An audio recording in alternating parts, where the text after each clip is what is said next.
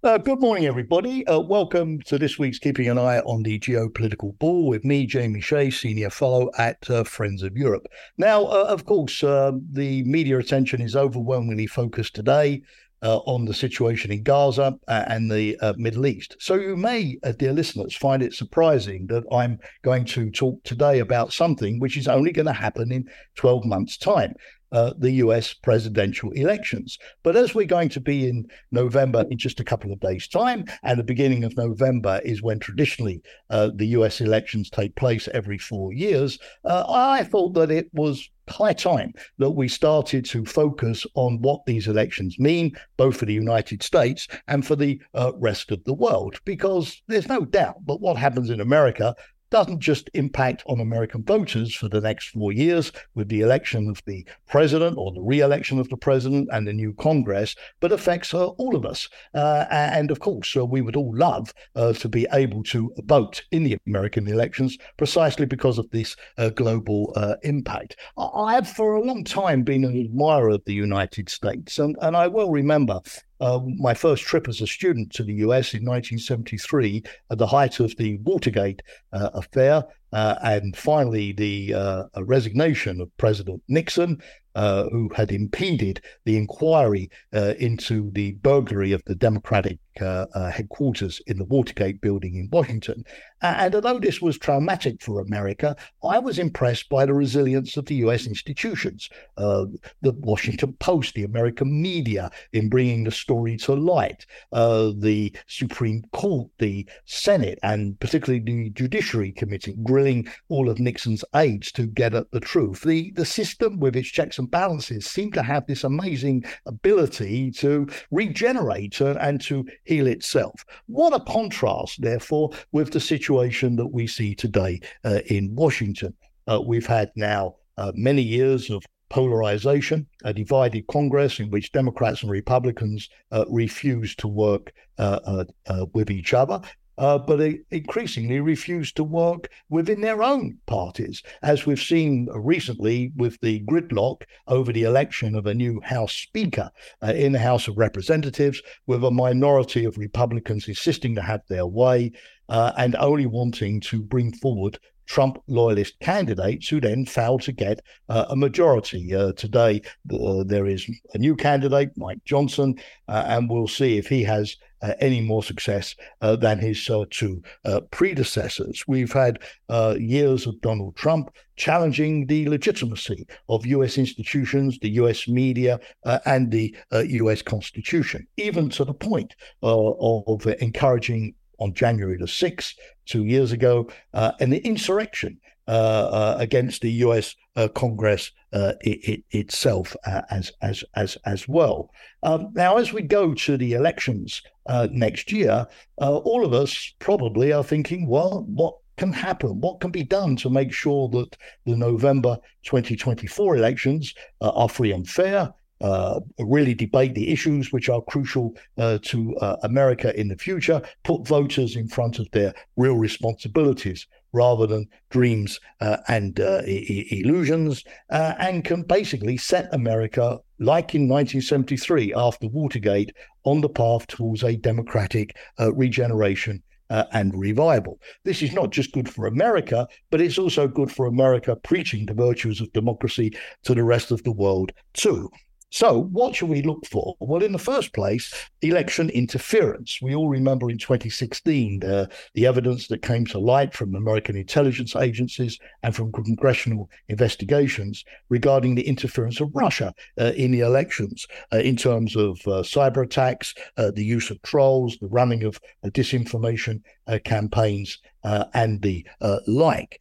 Just last week, the State Department produced a report looking at election interference in 9 different countries around the world. So it's going to be very important that the American government today takes all of the measures to spot early on and to block that election interference, as Russia, China, and many other countries that don't have a healthy America as an objective see what they can do this time round to interfere in an election campaign. The more polarized the campaign, obviously, the more the easier it is for election interference to take hold. The second thing is election denial. I think all of us were depressed last time round with the way in which Trump and many of his Republican loyalists denied the obvious victory and the rather impressive victory, at least in the popular vote, of Joe Biden, tried to intimidate election officials. The state attorney general of Georgia, for example, including with death threats, and the attempts by Trump to suppress certain votes and to find fictitious votes elsewhere. It didn't succeed last time, but the extent of the attempts, at least by President Trump, to overturn the election and the support that he got from media like Fox News is a worrying cry. And it's going to be very important that we don't have a repeat of that in 2024. What do we need? Well, we need, of course, heavier fines on the media, which peddle false election claims. Fox News was taken to court and had to pay hundreds of millions of dollars for lying about the efficiency of American voting machines. But it was the company involved that took Fox to court, not the United States government itself. We need to have more stringent laws about incitation to violence, for example, or peddling rumors and false news as if they were true. The First Amendment of the United States, which permits freedom of speech, sounds great in theory, but it falls short when it comes to allowing this kind of incitation to violence in a more general sense to go unpunished. For instance, as well, we've got to have security around election counting sites and protection for election officials and so on and so forth. The third thing is the United States, particularly the Biden administration, has to get out the vote. In Poland a few days ago, 74% of the population turned out to vote largely for pro-EU moderate parties led by Donald Tusk. Now, 74% is impossible in a US presidential election.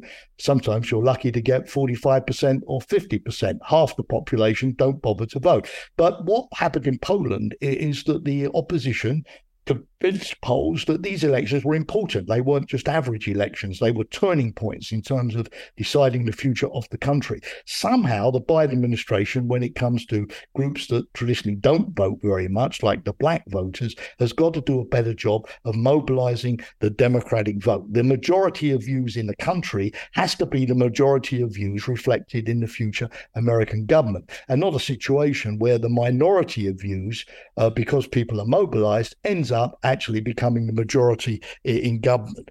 The fourth thing is that the Biden administration has got to run a savvy election campaign when it comes to Donald Trump. All of the evidence is that simply criticizing Trump's personality, pointing out all of the reasons why he's unfit to be president, the lies, for example, the 90-odd charges in various American courts which are currently against him. That strategy might work in another democracy, but it doesn't work in the United States, where Trump supporters see him as an almost cult figure beyond criticism. On the other hand, pointing out that Trump has never or almost never kept any of his electoral promises might be more successful. For example, did he build the wall with Mexico? Did he stop illegal migration? Did he get a better trading relationship with China? Did he get a better nuclear agreement with Iran when he tore up the existing one? Did he do much for the poor American voter when his tax cuts overwhelmingly favored the rich? Did he take climate change seriously? Did he do a good job of rolling out a COVID-19 vaccine?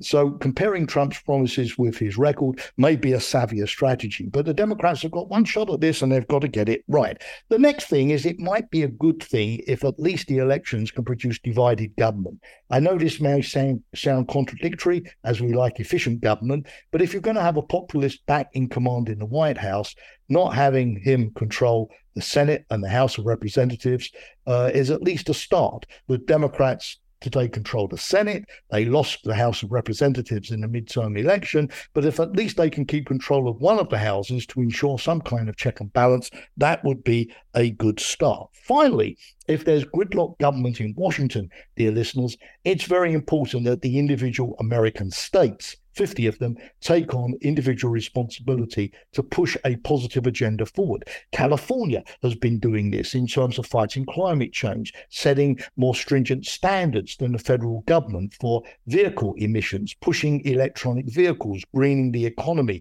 dealing with its illegal migration issues, and so on. New York has tried to do the same, signing international trade agreements, for instance. This shows another side of the United States. Now, states have got certain responsibilities within the US Constitution. Of course, I'm not saying that they should completely ignore the federal government, but they need to use the margin of maneuver that they do have to keep a positive agenda going and to prevent backsliding on things, for example, like fighting climate change or greening the American economy or switching to the economies of the future or drilling for fossil fuels or whatever it's going to be. So, dear listeners, it's 12 months away, but already we are on the ticking clock, the countdown to the US elections, which are going to be very important for all of us. Now, we outside the United States have limited influence on the choices of the American voter. But European experience, particularly the Polish elections, which I referred to, show that with a savvy campaign,